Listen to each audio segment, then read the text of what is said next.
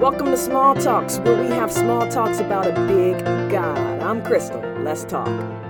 It's hard to ignore that the times we are living in are uncertain, unpredictable, and unreliable. Recently, our president declared a national emergency over the coronavirus. This virus has rapidly spread across the world, infecting thousands of people worldwide. To slow down the transmission of the virus, schools have closed, large churches cannot assemble, events have been canceled, and sporting leagues like the NBA have shut down until further notice. Many are out of work. Grocery stores, shelves laid bare, and worry and anxiety has plagued many people. There is no doubt that the times are uncertain, but I believe you can have certainty in these uncertain times. I believe you can have peace when there's chaos around you. See, there's an inner posture of trust and reliance on God that one must have in order to remain unbothered during these times. You have to have a God confidence and unwavering assurance in our Lord and Savior. When I say unbothered, I'm not saying that you should not care about what's going on in your life or the world today. Yes, please be concerned. Please care, but make sure you put those cares in the right place. Give them to God.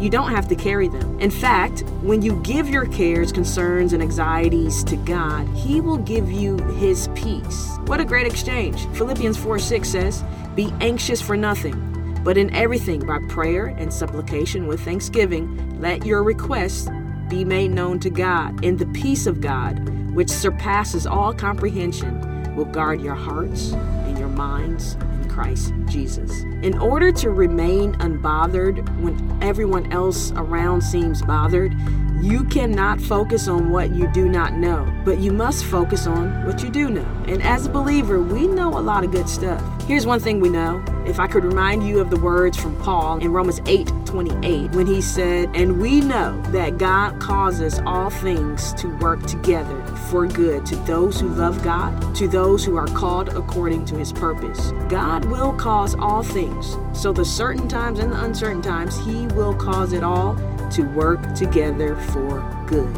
We also know that God is faithful. He is faithful to fulfill His promises, to never leave, forsake, or abandon us. Psalm 91 verse 4 says that His faithfulness is a shield. So it's our armor and protection. And look, His faithfulness is not contingent on our behavior. It is His very nature to be faithful. 2 Timothy 2:13 says, "If we are faithless, He remains faithful, for He cannot deny Himself."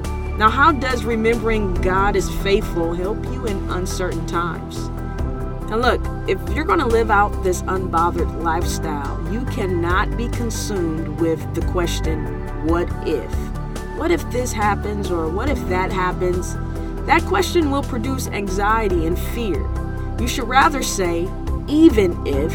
So even if this does happen, or even if my worst nightmare actually becomes my reality, I will still trust the Lord. And friends, that's what I believe we need to have in times like these. An even if kind of faith. The 3 Hebrew boys in Daniel chapter 3 had an even if kind of faith. If you remember the story, King Nebuchadnezzar made a golden statue that everyone was supposed to bow down to. The consequence for not following this decree was pretty brutal. They were to be thrown in a fiery furnace. Shadrach, Meshach, and Abednego refused to worship the golden statue. Someone told the king, so he demanded that they be thrown into the fire 7 times hotter than usual. Now, listen to how they responded during this time of uncertainty. Daniel chapter 3, verse 17 through 18, they said, "If it be so, our God, whom we serve, is able to deliver us from the furnace of blazing fire, and He will deliver us out of your hand, O king. But even if He does not, let it be known to you, O king, that we are not going to serve your gods or worship the golden image that you have set up." Wow, what a response. People were probably wondering, why are they so unbothered? Why are they not worried about what's to come? See, they came to a resolve that I believe we all need to come to. In their time of uncertainty, they drew on the strength of God, declaring He is able. If we're going to make it through these uncertain times, we must draw on God's might and power. He is able to do the impossible. And secondly, they made a choice about who they were going to serve in the midst of their uncertain time. I think we have to make that decision too. We cannot serve two masters. So who's controlling you during this uncertain time? Who are you serving? Are you going to serve the Lord and not waver in your faith? Or are you going to serve fear, the false god that causes you to doubt the true and living God?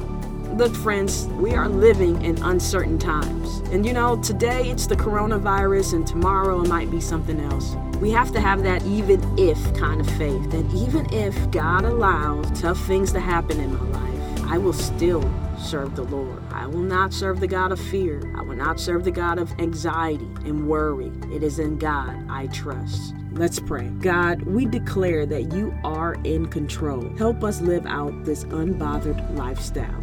In Jesus' name, amen.